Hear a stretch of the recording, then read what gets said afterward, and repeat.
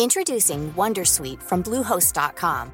Website creation is hard, but now with Bluehost, you can answer a few simple questions about your business and get a unique WordPress website or store right away. From there, you can customize your design, colors, and content. And Bluehost automatically helps you get found in search engines like Google and Bing. From step-by-step guidance to suggested plugins, Bluehost makes WordPress wonderful for everyone. Go to bluehost.com/wondersuite.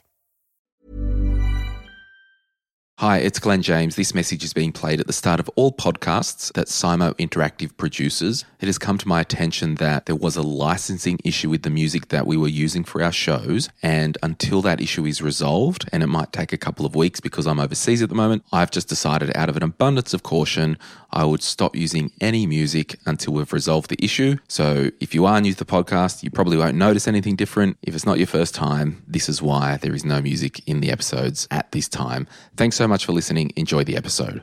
So you want to start a business? Well, you'll be very encouraged with this episode. I'm talking with Glenn Smith. He started a business with a business partner just under 6 years ago.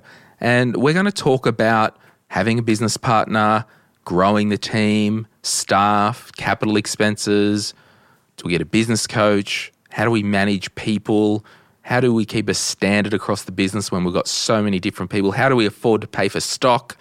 All the things that you need to know if you want to start a business. If you've got a business and you're feeling a bit scrappy and you want to be encouraged, well, strap in.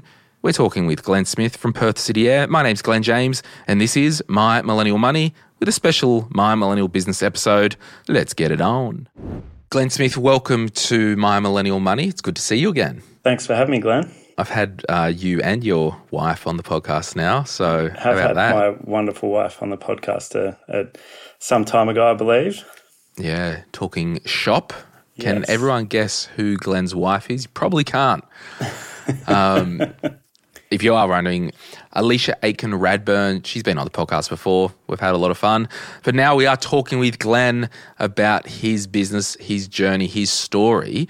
So what I like to do, Glenn, is let's just talk right now, this second, today. What's the business? What do you do? Who's in your who's in your team? So I'm from Perth, Western Australia, and my business is called Perth City Air. Pretty self-explanatory. Run an air conditioning business. So we do everything air conditioning from residential, commercial, new installations, service maintenance and repairs, and everything in the Perth metro area. And I've got a team of 13 now with my business partner. So it's been a nice little slow growth over the few years. Yeah. And what were you doing before you started the business, say 6 years ago? Yeah, so 6 years ago, I've been in the industry from 17. So I started as an apprentice at an air conditioning company at 17 and worked my way through. I actually worked at the same company for 13 years before I started my own business. So I worked as an apprentice and then a supervisor and then went into a management role before starting the business. And there's some gold there, like if someone is listening, wanting to do their own business one day, like you put in the time in someone else's business and really knew how the business operated from every area, from like an apprentice where you're doing maybe some low value stuff right through the chain, right? And that's, that's what gave me the confidence. I was 31 when I started the business and, in my 20s, I had no ambition to start a business, but I slowly, leapfrogged up the chain at my other company and learned all the aspects of how they did it. They were a big company and I got all the tools that, they taught me and put it into starting my business. So you've said you got a business partner 50-50.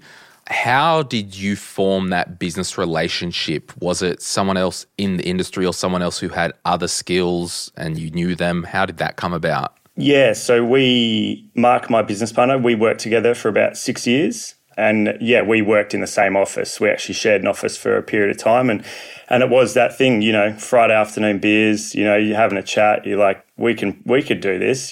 We've both got a skill set each. And the conversation probably started, 2 or 3 years before we actually started. And it just festered over a long period of time. And we were like, and then we just decided to do it. Mm. And in terms of the business structure, is it a proprietary limited company? Is it a trust, unit trust? Is it partnership? So we both have our own trusts, and it's a full company. So your family trusts own the shares in the company? Correct. Yeah, that's right. Awesome. Yeah, sweet. And what, like, before we hit go, like you were telling us, Perth's heating up as we speak at the time of recording, and, you solely do air. Does your business partner have, like, what is his different skill sets to you, would you say? So his skill sets were like supervising bigger projects, and then also he moved into like selling those big projects, like quoting and going out and finding them. So that was his skill set. And my background was actually like service and maintenance, like commercial and residential service. So like, maintenance contracts, all that kind of thing. So we both had these different areas of the air conditioning field, and we've definitely pulled them together. And, that's how we sort of have different revenue streams in the business. We don't just do one little aspect. After joining the company and starting, how long was it until your first hire, and who was that? Yeah, so it took a while. Those first 2 years were tough. They, and they're tough. Everyone tells you, but I don't think anything can really prepare when you're in the trenches. So we were two guys who, I think Mark had been off the tools for about 6 years, and I had been off the tools for about 3 years. And then we started the business and had to go back onto the tools, it was pretty hilarious, to be honest. It was like Dumb and Dumber following each other around site for a while there. You have to relearn all that, picking up a tool again. But it took, our first hire was probably 2 years in, and that was an admin, to just take that, answering the phone on site, doing all those things.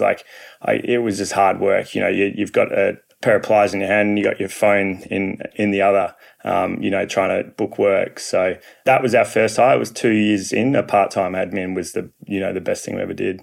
Yeah, and I reckon you're onto something there, because I tell like every small business kind of solopreneur when I can, it's like your first hire needs to be support staff. Like, don't hire another practitioner, because it doesn't solve the problem. No, you've got to, what we have done over the last 6 years is look at how we can take a role off of us. And, at that point it was like, the phone's ringing, we can't deal with this, we need to find an admin. And, our next hire after that was not long. It was about 8 months, 6 to 8 months after that. And that was an apprentice, obviously, just to help us out.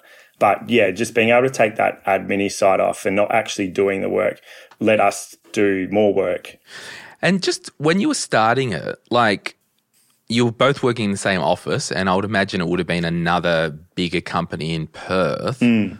Like, how was that exit transition like? And are they kind of like your biggest competitor now? Because I don't know the air conditioning industry well, but I wouldn't think there's 50 companies with, 20 people or more working in them. Yeah, so that exit was interesting.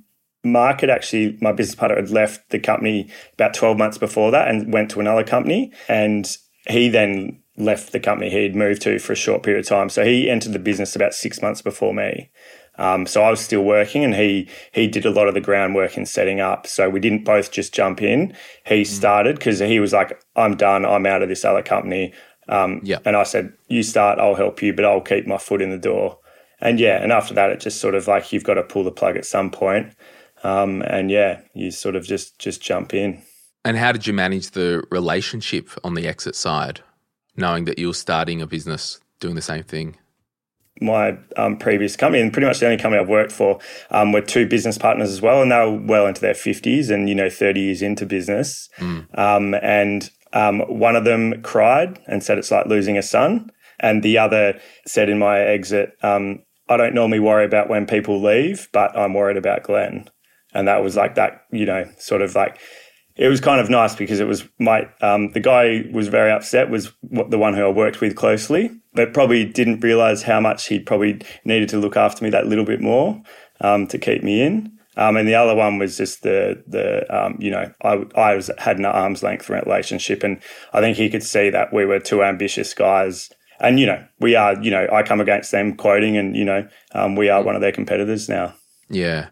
And like, there would have been a decent-sized team in that company, and, I worked in a financial planning business before I started my own financial planning business, and, like, there's things that you learn, Like, was there anything that you are not doing in the current business or doing in the current business that makes it better than the company that you're at? Does that make sense?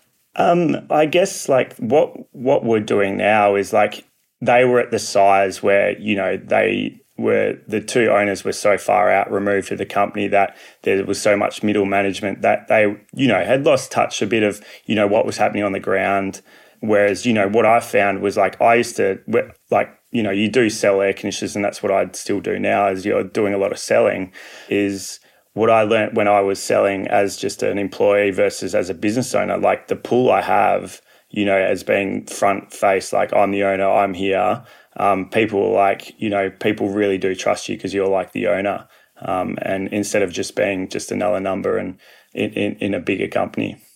Yeah, and we can get into that because it's similar to, the guy that I use to do or like any property or offices that I've had to put blinds in or the shutters or whatnot. I knew that Ron wasn't the cheapest, but I knew he owned the company. And when he quoted the job, his employees would come out and install. And it's not one of those centralized thing where they send the quote out from head office and then get contractors that come in. Yeah. And that was, for me as an end user, really important that if there was a problem, I could pick up the phone and it would actually get sorted. And that's what I when I was in the big company, I thought, people go with a big company because they're a big brand and they're a trusted brand. But I've now learnt, over the last 5 years, people actually really trust the small business owner because, they're dealing direct with the person, the decision maker. So just on the structure of the business, and I hope this is all right, is it? I'm just I just love asking heaps of questions. I love talking business, Glenn. Yeah. Do you and your business partner have formal buy-sell arrangements in place? Correct. So we have a directors agreement. So if any of us want to exit, we've got a lawyer draw up our agreement. It costs us about $3,500. And so if one of us wants to exit, sell up or whatever, there's a full agreement of a process that needs to be followed.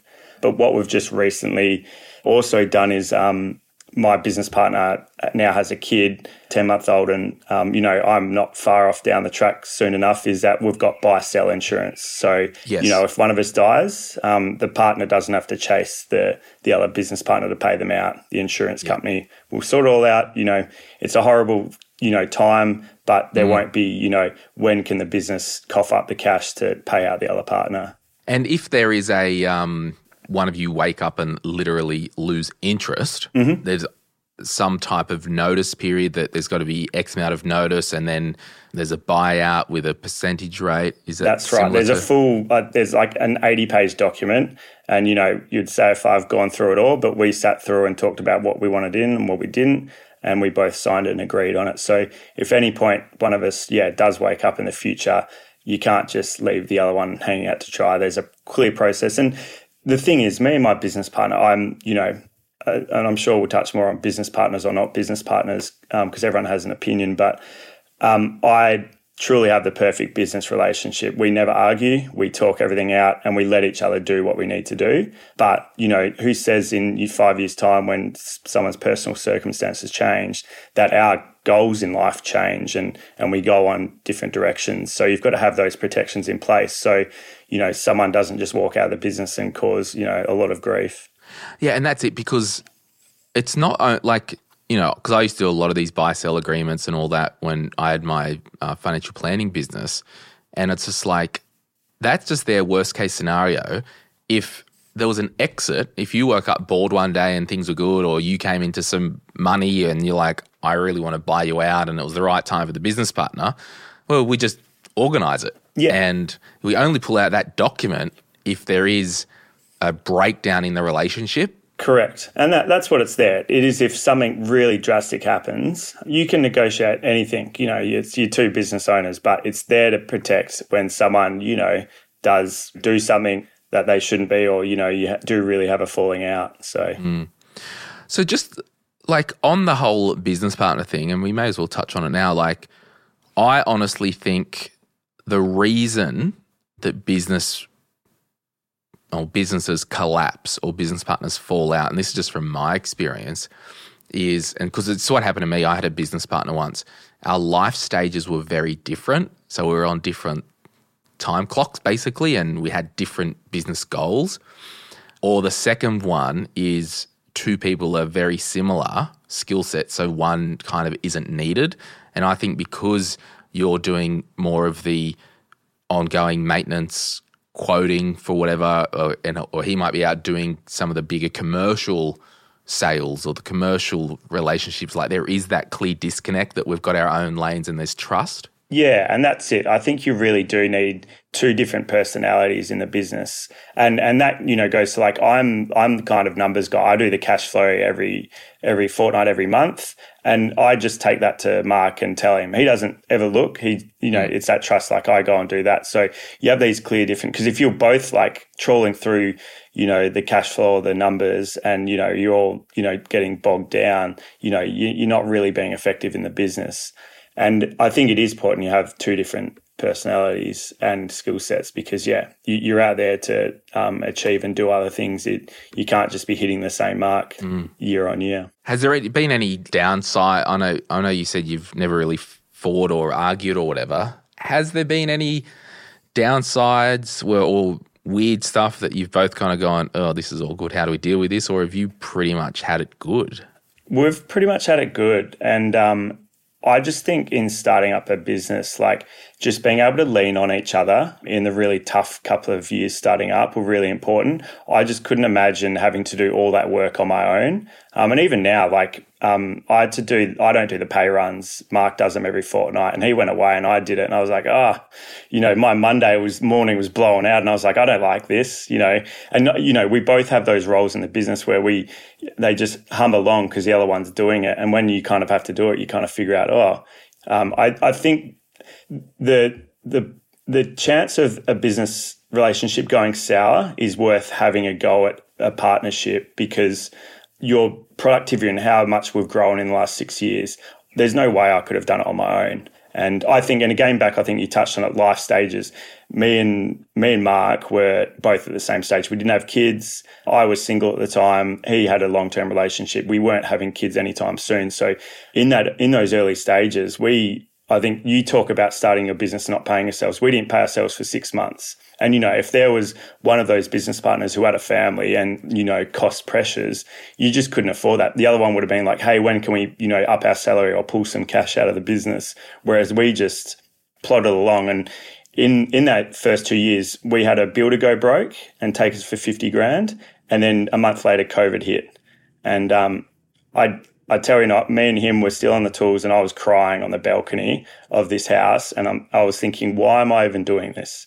If I had kids in that, I probably would have thrown in the towel. It would have been too hard. Interesting. Like I like these because we can talk shop. Like I was talking with someone the other day, and completely different business than what we're talking about. And they had a younger, we'll call it business partner or someone in the business. And I said, you need to make it clear what the actual arrangement is, whether they're, are they a business partner, are they an employee or whatever? And because they're kind of friends and kind of doing this stuff. And I said, the thing is, like, you need to be extra clear with all the paperwork and the guidelines, because at the end of the day, you don't want the friendship to ever suffer. And having that extra layer of clarity will really protect you. And particularly with some people and some personality types, like you were single at the time, right?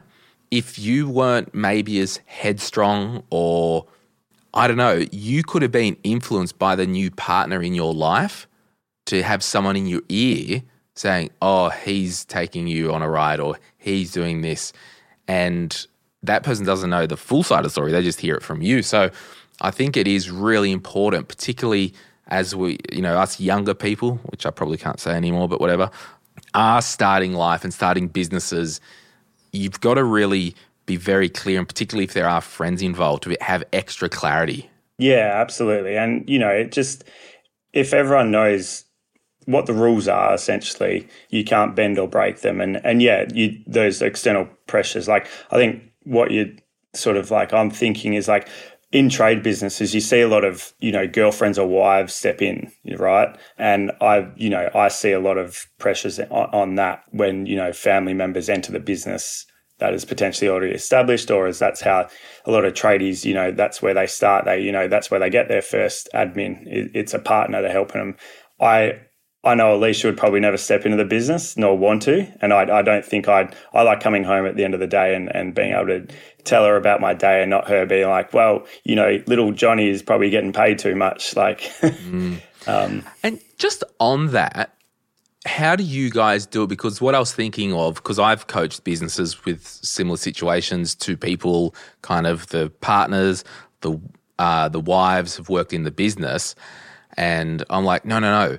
They just literally need to rock up with the employee hat on, get paid an hourly rate for the jobs they do, and then leave, because any profit in the business they'll benefit from anyway from being an owner. So do you guys just draw a market rates salary or just 100 grand each and take quarterly profit? Like, how do you guys do that out of the company? So we have always staged our salary. So, 6 months in, no salary. After that, I think we start ourselves on 40,000 and just kept building the capital. And then we just staggered our salary up. And we've actually never taken a dividend or structure our payments through quarterly dividends. We've actually just increased our salary depending on the flow of cash flow. And we've really nailed our cash flow down now that, again, we still haven't paid a dividend, but we've kind of essentially topped out our salary as tax efficiencies and are just sitting on that while we play our next move. We've been, again, very agreeable that we've left a lot of cash and capital in our business to help it grow and not be greedy. Yeah, and that's it. Like, when we're in small business, like, we've got personal budgets that have to be fed, right? And so we need that consistent income, but we also need to leave that retained earnings in the business to reinvest back in and buy trucks and buy tools and have those cash buffers. What's your view on, or do you guys at the moment, because, you've just, I would say 5.5, 6 years in business, you're now officially established in terms of data. Like, there is very minimal risk of you collapsing now, because that first 5 years is, up to 80% people not surviving. Do you guys have targets of like, and you don't have to tell me any numbers, of course, but like, we have this amount of cash at all times, because if it dries up for a couple of weeks, the reason for living is for payroll? Yeah, so we have what we call our rainy day fund. It's in a separate account. So that's separate to our just transactional account for the business. So that sits there. And, at times, like, our winter's our struggle period, right? So we chucked a bit more cash back in from that rainy day fund, and now we'll put it back in leading, and we had a good winter. And we also have an agreement of, personally, if we both agree that the shit's hit the fan, that we've got to put in an X amount of capital or reduce our salary at a period of time to manage that. But yeah, the cash buffer has been amazing. I mean, that's funny. It's like, we both agree that we both need to put, that would have to be mission critical. Mission critical, yeah. Like, and that's like horrendous. That was like sort of an agreement before we had built up our full cash buffer. But now we have our sort of what we call about 3 to 4 months of like overheads if the business stopped, like COVID again. We have that in the bank, and you can pull levers, right? Like, unfortunately, like, it might be letting some staff go and paying them out and that kind of thing, dropping our salaries. But at the moment, we've got enough, and I think it's so important. I think a lot of business owners, and going back to like business partners versus single owners, like, we're accountable to each other. So I can't just be like, hey, I'm going to pull 20 grand out of the business this quarter because I want to go and do this. Like, that just doesn't happen, because like, it's, you either both do it or it doesn't happen. So. Yeah. And that's kind of like, I would imagine traditionally speaking, you would get to the stage, even if it's next financial year, where we're both drawing X amount, and because the business is established and we don't, and I will ask you about your growth plans, but I was like, yeah, we're pretty happy just to cruise how it is and just accrue cash. It might get to the point where every quarter we have a look, or we've just come out of a really good summer run. Oh, there's an extra 100 grand in there. Should we take 50 each as a dividend? Yeah, let's do that. Or Yeah, I don't know. And that's like what that's, I think, each stage I'm like, oh, it's nice to be on this salary now. I'm living a very comfortable wage and salary. But I'm looking forward to being able to, in the next couple of years, we can have those like dividend payments out I still haven't bought a home yet. We're working towards that. So I can really fast track that as well. But we've both been on this really like joint, we're growing, we need the capital, let's keep going. That mentality and not lose that focus on like, I could use a little bit more cash at the moment. So how many employees have you got, including both of you? So including the two of us, there's 15. Yeah. And then we've got contractors as well, subcontractors we employ. Yeah. And the contractors, is that just cyclical if we have a run of work, or, you mentioned the not electrical thing. Do you have electrician contractors? So I've got an electrical contractor who has 3 teams, and I'm probably about a third of their work. So we give them a substantial amount of work. And then I've got 2 single contractors, and one does 3 days a week for us, and the other is moving up to doing 3 to 4 days a week now. So yeah. And in terms of 13 employees, is that 6 dudes or gals with a truck and an apprentice, or what's the hierarchy type? Or so there's 3 in an office, or 11 guys on the road and 2 admin staff. And the 11 on the road, is it how many trucks between them? There are 10 trucks between them. Yeah. So you've got 10 people and one with an apprentice, or one with... Yeah, so there's 6 tradesmen and 5 apprentices. Yeah, okay, cool. And when you employ someone, you'd obviously... What are your rules around, when you furnish the car, company car? Do they have to pick it up from the depot, or can they take it home and use it? Like, what's that? Yeah, so they all take their work vehicles home. Yeah. Yeah. And... as a business, have you resolved that we borrow money for those type of equipment, type of equipment? Yeah? Yeah, like pretty much all but 2 cars are financed. Yeah. What's your view on like longer term with debt and cash flow? Because it does really, like, you'd probably have a stroke every time you saw how much your cash flow is getting paid. I look at my finance bill of all my vehicles. It's, it must be upwards of like 70, 80K a year more probably.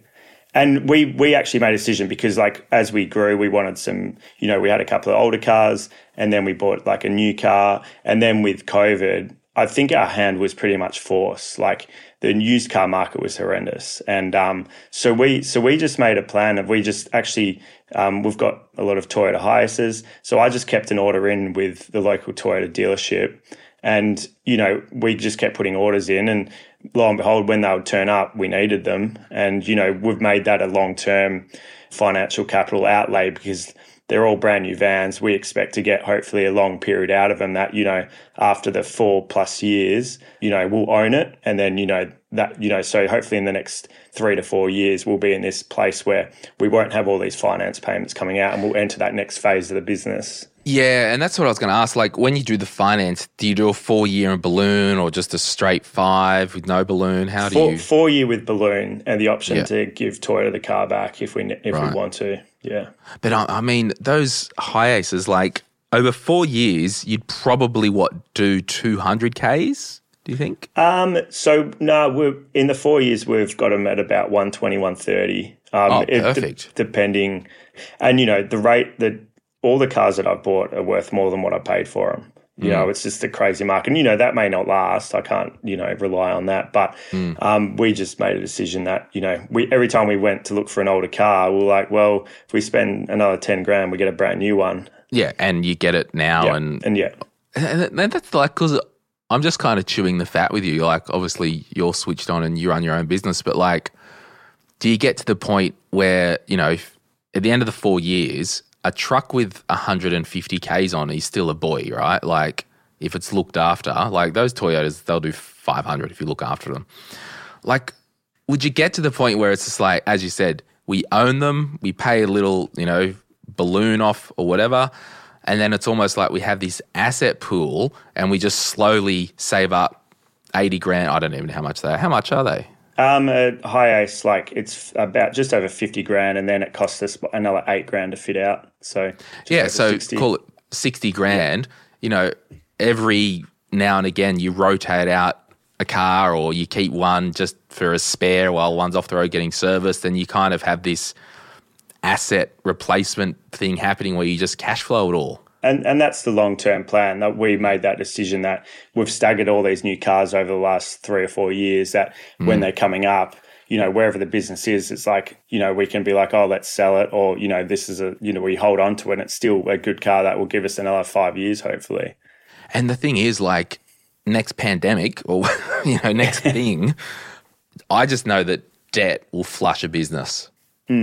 And the cash flow. So I think it's really great that you are thinking strategically in that regard. And I think, you know, like just buying cars, I remember someone like and I'm sure we'll touch on this, a business coach. My business coach, when I first met her, is like, vehicles and assets, just finance them because you can always sell them. But once you buy them and you pay that cash up front, that's going to just hurt your cash flow and just push those, you know, our biggest overhead, you know, is one, wages, but then vehicles second. And if we can, you know, help that cash flow situation in the early years while we get established, it was a no-brainer. Yeah, that's right. And I get that in the early years because if you don't have the money, you don't have the money, and it's basically a tool.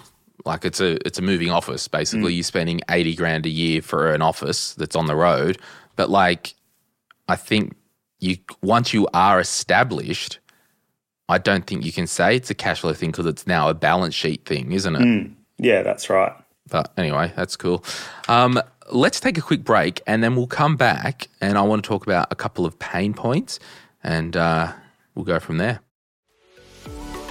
If you're after personal financial advice, don't get it from a podcast. If you would like help based on your own personal situation, head over to sortyourmoneyout.com. Click Get Help and we'd be happy to introduce you to one of our trusted advisors. Our panel of advisors, mortgage brokers and accountants work with clients all over Australia so they can connect with you wherever you are. That's sortyourmoneyout.com and click Get Help. Hey, I'm Ryan Reynolds. Recently, I asked Mint Mobile's legal team if big wireless companies are allowed to raise prices due to inflation. They said yes. And then when I asked if raising prices technically violates those onerous 2-year contracts, they said, "What the f*** are you talking about, you insane Hollywood ass?" So to recap, we're cutting the price of Mint Unlimited from $30 a month to just $15 a month. Give it a try at mintmobile.com/switch. $45 up front for 3 months plus taxes and fees. Promo rate for new customers for limited time. Unlimited more than 40 gigabytes per month. Slows full terms at mintmobile.com. Since 2013, Bombas has donated over 100 million socks, underwear, and T-shirts to those facing homelessness. If we counted those on air, this ad would last over 1,157 days. But if we counted the time it takes to make a donation possible, it would take just a few clicks. Because every time you make a purchase, Bombas donates an item to someone who needs it. Go to bombas.com/ACAST and use code ACAST for 20% off your first purchase. That's bombas.com/ACAST, code ACAST. Okay, we're back. Any pain points that you've got in the business at the moment or things that you're trying to grapple and work out? I think as I've grown slowly, you know, it's been very slow, you know. Well, some would say it's fast. In 3 years, I've gone from, you know, 1 or 2 employees now to 13.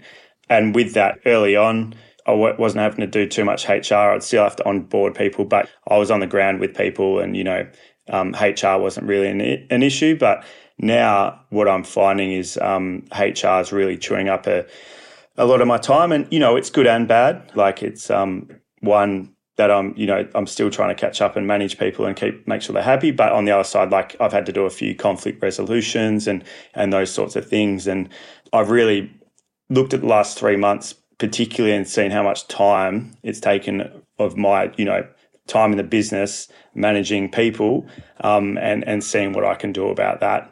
And again, not, you know, I'm not going to go employ a full-time HR person, but I'm looking at external help.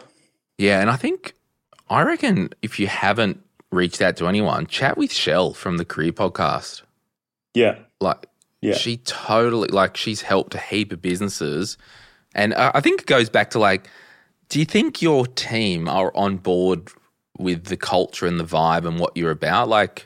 And obviously you can't shat can your staff, but like in principle, like, do you think the team culture is good? I would say in principle it's good. So in the 6 years, I haven't lost a staff member. So everyone I've onboarded is still with me. So yeah, that's awesome. And, you know, I believe I'm just at that point now where it could turn if I don't keep, you know, it front of mind. And I think that's what happens in a small business that sort of moves in from that small startup to a small to medium, and the business owner sort of taps out a bit. And I'm really being mindful of that I really want my team to have my vision and my support and know that I'm there, but you've got to be proactive, and that's what I'm really trying to focus on in the next, 6 to 12 months.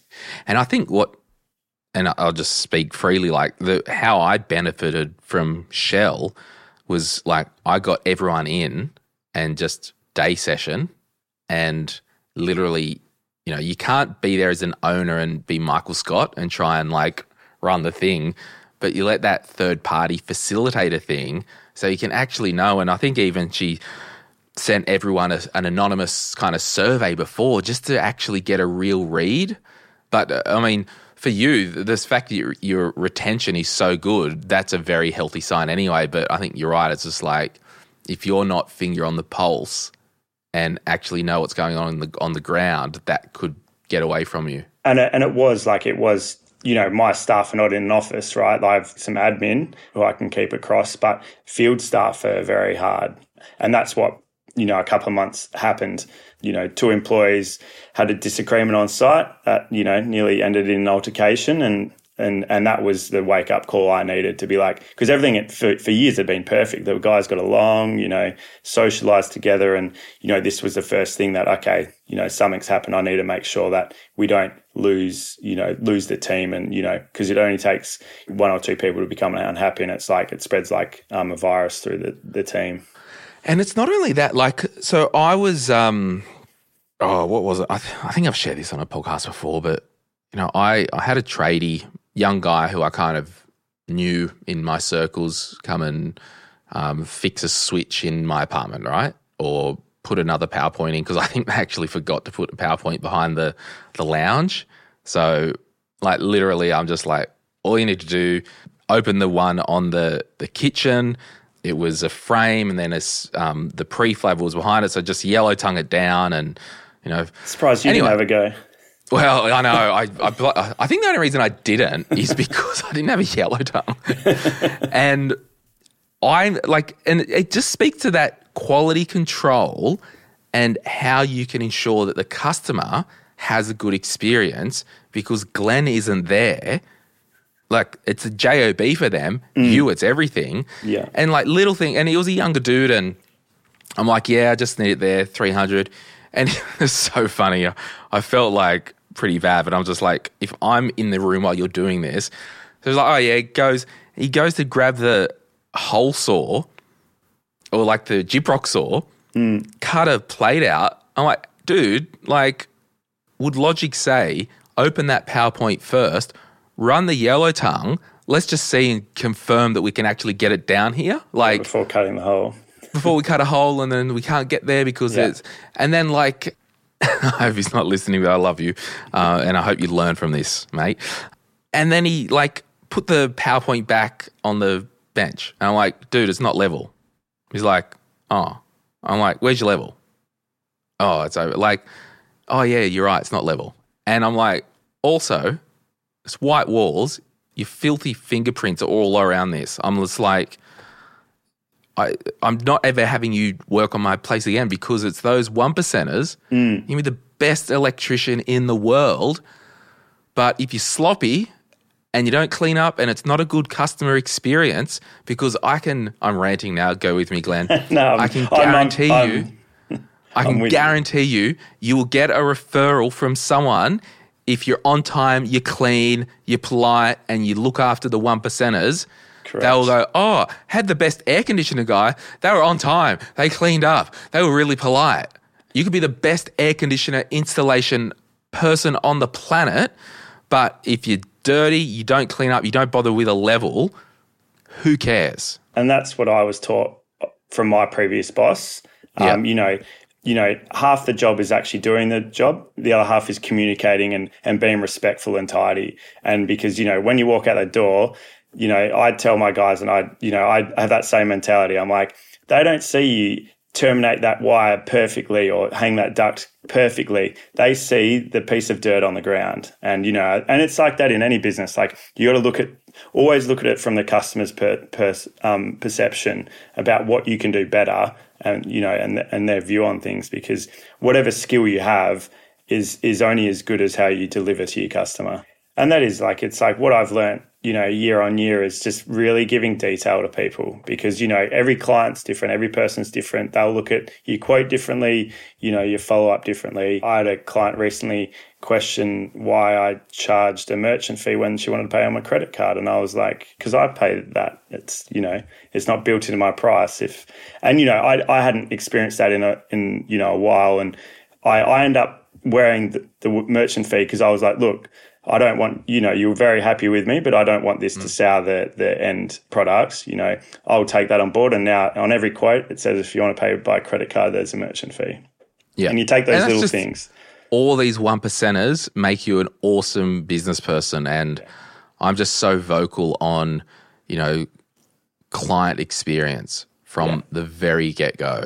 And that's all that matters in the end. Like they're always right, and you've just got to manage your processes and the business around it. So how do you get new customers? So from the beginning, we invested in digital marketing company to help us with Google Ads, but also build our SEO. And just to touch back on the start of our business, we actually, from the first year, actually went to like a business. No, what do you call it? It was called in Perth. It's called WA Leaders, and that is actually Australia wide. And it's a forum of like once a month you go to the group for a day, and you go and learn. They have speakers on topics like marketing, it might be finance, and so we went to these, and we met a digital marketing company who have been really good. We're still with them, and we pay them a monthly fee, and they've built our SEO, so our organic search engine online. But in the early days, we used a lot of Google Ads to be top of the line. So when people are keying in Perth air conditioning, we're top. But now we pretty much, we do, organically come up the top organically. We still use Google Ads as a top up, but, we've built up our SEO over a period of 5 years. And I think that's the hardest thing. I talk to a lot of new business owners. People want something quick. That took a couple of years to really get to the point where we are now. So do you think that fee that you pay them, it wipes its face, it pays for itself? Absolutely, yes. Yeah. More so. Like it's, it's a core, just for our business, like a core group of us, core group of our business is residential, what we call Mrs. Jones, people with existing homes. And they want to upgrade their air conditioning, and that's a core bit of our business. So question, you say it gets quieter in winter. Mm-hmm. Like, how do you keep the boys busy on the road and the money coming in? So we encourage them to take holidays that time of year, so 6 months of the year. So that's one thing. So, over the winter period, we encourage them the holidays. We don't actually really allow them to take leave over the summer period, except we do shut down for the Christmas break. So that's one thing to manage workload. You have guys on leave. But the other thing is we do get a bit of work through heating. But what we did last year is we had a project come on board, like a bigger project that we sort out and position it to run for about 2.5 months over the winter period. That was that like a commercial? Yeah, it was a commercial project. Yeah. So, and it's hard because some winters are busier than others depending on how cold it is. But yeah, like it can get pretty quiet. And the thing is, the business model is you've got to have enough cash to get through that winter period, because you will burn cash in some months. Like spitballing, do you have a CRM or anything like that? Yeah, so we obviously use Xero as our accounting package, but we use a program called SimPro, which is a pretty common trade-based software system. Would you ever do stuff like, we are recording this, start of October. Would you ever do stuff the month before and you might, I'm just thinking like, hey, it's about to get hot. You've already got an air conditioner. Please check it's working now and let us know so we can come and get there before you have to wait a week. Or, hey, if you haven't had someone look over the air conditioner, we charge, $150 hour. I don't know, like just to try and get some of that engagement and then go for the referral business. And we have been building that year on year because we've only implemented this in the last 12 months, but we did a big email out to our client base offering discounted service rates in our quiet period to get people thinking. But again, human nature, a day like today in Perth, it's I think 35, the first hot day, and the phone starts ringing because people start thinking about it. So it's hard because it's sort of, we do get a lot of people, and I've found people more recently have been more proactive because I think there's been a lot in the media about, the world's burning, it's getting hot, and people know that, if they call us in the, middle of December, you're probably not going to see us till January. So the air conditioner systems in Perth, because it's a drier heat, they're the like humidifier things, aren't they? Or evaporative? No. Yeah. So there's a lot of evaporative air cons in Perth, but that's probably a core. Well, that's a core of our business. We're ripping them out. Perth is getting a little bit more humid at the back end of summer, and people are getting a bit more, wanting a bit more comfort because it's not temperature controlled. It's evaporating water into the air, right? It's hot and humid air. So, any other kind of pain points that you're working through in our finishing time? It was probably just cash flow. It's been pretty tough the last couple of years with stock availability, shipping. A lot of our manufacturers have had short of stock. So, if we don't have equipment to install, that's, it's horrible. So we actually extended our warehouse. We leased the warehouse behind us and cut a hole in it so we could hold more stock. And, so we've had to wear that cost, and we've tried to build that in, and we're building that into our pricing to keep it competitive. If someone does, for whatever reason, we can't get a unit, we've got alternates to just turn up and put an air conditioner in. Do you have a go-to brand that you guys prefer and work with? Yeah, so our first brand is Mitsubishi Heavy Industries, which, they're our number one, and then Dakin, which most people will know as well. Yeah. Those are the two of our top brands we use. That's interesting because that's different than Mitsubishi, isn't it? Like there's two electric, kind of brands. Yeah. So Mitsubishi Electric. So that, there is a confusion in that. They are two different companies, but they were born off a long time ago from the same business. Both Japanese companies. Yeah.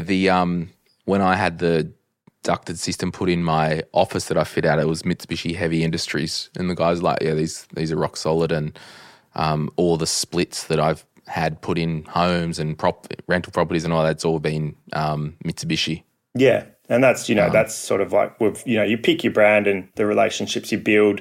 Like anything, you've got to sort of run with a couple of them. You can't sort of spread thin on all of them, otherwise. It's like it's what's good for the geese is good for the gander. Like if you've mainly used Mitsubishi and move a lot of those units, at the end of the day, if there's a problem, you'll be able to sort it out because of your relationships with Mitsubishi. Yeah, I can pick up the phone to the state manager and be like, "Hey, what's going on?" Whereas, if I'm, and it's buying power as well, so we get bigger discounts for the more stock we buy. So it's in our interest to, have a single or two brands that we push, so we can. I've really over the last couple of years driven down our cost of goods. We're a heavy cost of goods type of trade. Air conditioning equipment is very expensive. So over the last couple of years, I've been able to drop that by about 6%, which is huge on our bottom end. So, I've got some questions out of curiosity. So the workshop, do you guys own that or rent it? So we rent. So, but I am meeting a self-managed super fund expert from my accounting firm to talk about planning our future of buying a premise. So, would you both be members of the super fund and just combine both your supers? Yeah, that's the plan. So we're all four, basically. Yeah. So we're both spouses we're putting extra money into our super at the moment of hopefully a 2 to 5 year plan of purchasing a premise to work out of because again, I've learnt a lot through finance podcasts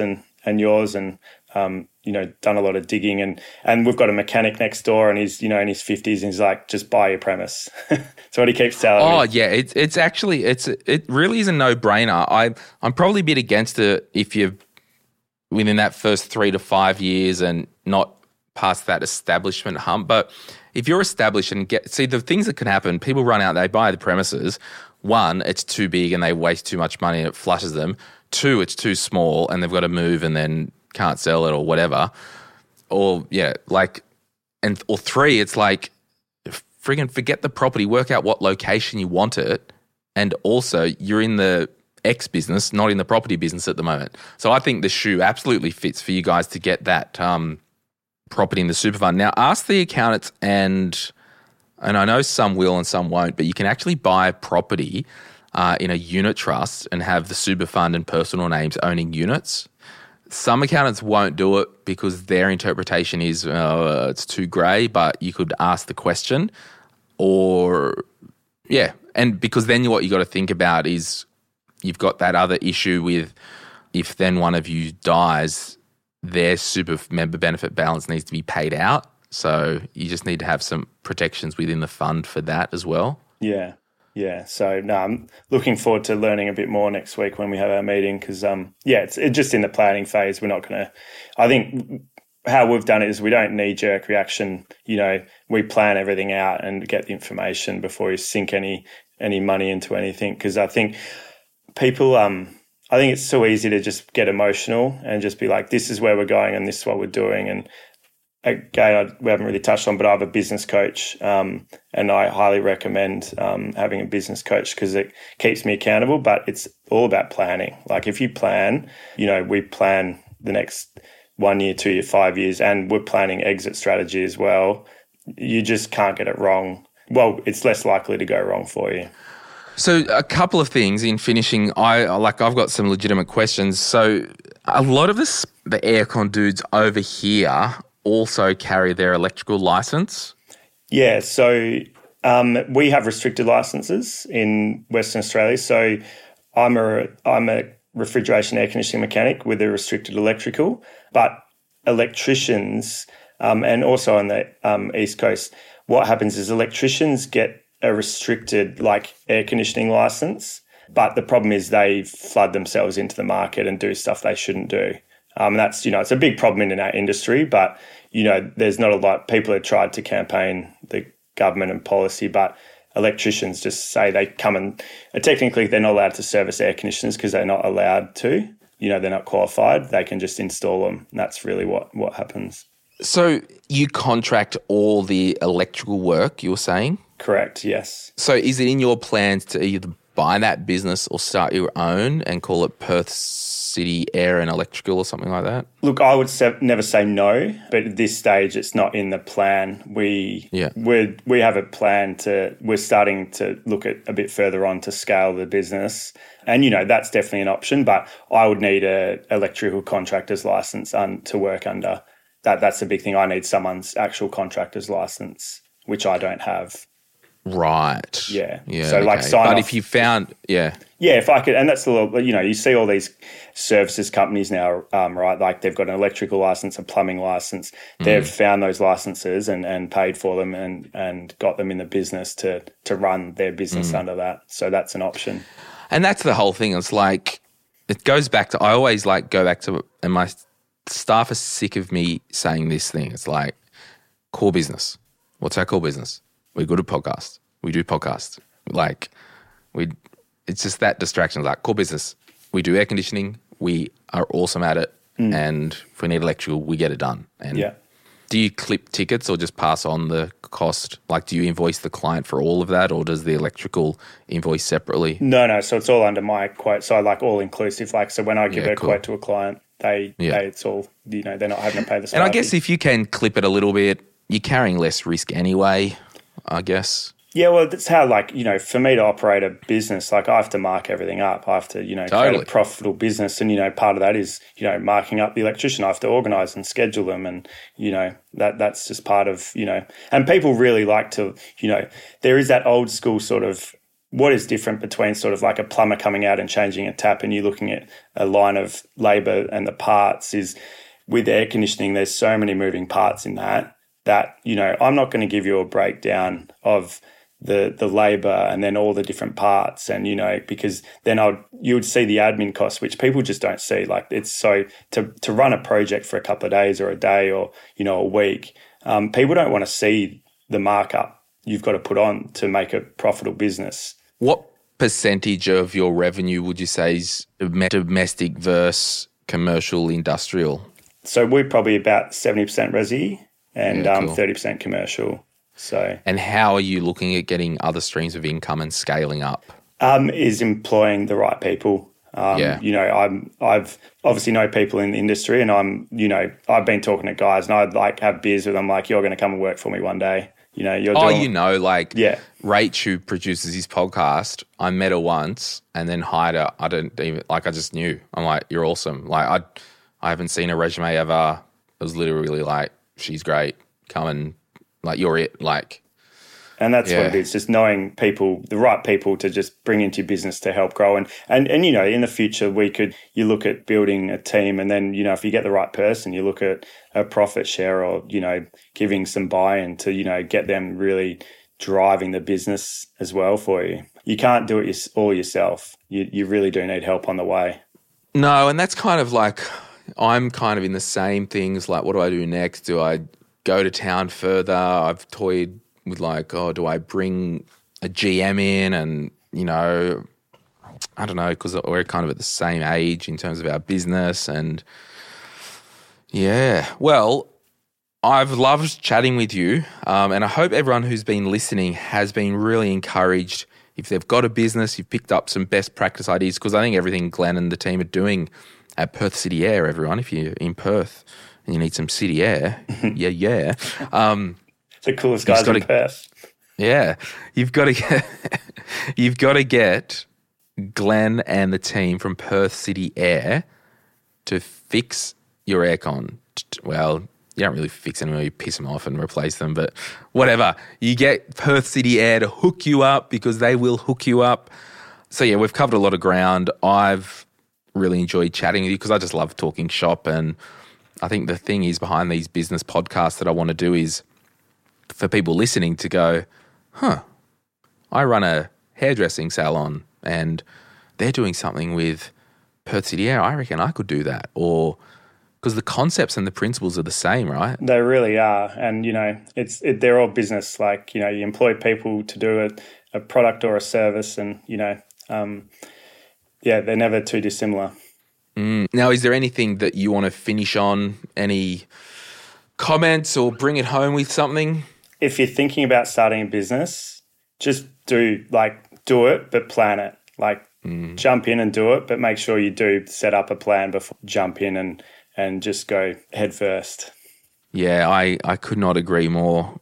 Actually, I keep saying the last question because I could talk business and shop for friggin' hours. So could I, Glenn. And that's why I'm doing this business podcast again, just because I enjoy it. And, you know, I put it on LinkedIn the other day and I'm like, anyone want to come on? And all these financial advisors are like, I'll come on. Like, nah, I'm sick of talking to money people. I want to talk to like businesses, service business, trades and all that stuff. Would you, if you had a magic wand and you turned back time, would you do anything different, and why? I guess the only thing I'd do different is I've been on my own personal money journey with the business. I was a spender before I started the business. I had some personal debt, and I think I wasn't 100% prepared when I started the business. And I think, again, I would have maybe learnt a few more things before starting the business because I kind of was terrible at managing money, really. But since starting the business, I'm like, you know, watching every dollar, looking at spreadsheets, looking at P&Ls, looking at cash summaries. And I'm like, that's really now translated to my personal finance space as well. I would say get your personal finances into train before you really start a business, because, you know, what I've seen in business is the people who have terrible personal finances are terrible at managing their, business finances. And what usually happens is if your personal situation is a sham, you'll start to do desperate and dumb things in the business, and that never ends well. No, and it will just impact your business. So maybe tip one is get your personal finances in place before jumping into starting a business. Love it. All right, you can find Glenn online at Glenn Smith, and is that what's your Instagram? Give us your personal and your Perth City one. Glenn with a double N, Smith 87, and Perth _city _air for the work one. Yeah, we'll leave it there, everyone. Thanks for listening. My name's Glenn James. This is Glenn Smith. It's Glenn squared, baby. Bye. Bye. We acknowledge the Awabakal people, traditional custodians of the land on which our studio sits, and pay respects to their elders, past, present, and emerging. We extend that respect to Aboriginal and Torres Strait Islander peoples who may listen to our podcast. My Millennial Money supports a variety of charities, and we encourage you to consider giving as part of your overall financial strategy. If you would like some giving options, or if you're unsure about which charity you can support, head to mymillennial.money/charities for more info. This podcast is for education and entertainment purposes. Any advice is general financial advice only, which does not take into account your objectives, financial situation, or needs. Because of that, you should consider if the advice is appropriate to you and your needs before acting on the information. If you do choose to buy a financial product, read the product disclosure statement, target market determination, and obtain appropriate financial advice tailored to your needs. Simo Interactive Proprietary Limited, the publisher of the podcast, and Glenn James are authorised representatives of Money Sherpa Proprietary Limited, which holds financial services license 451289.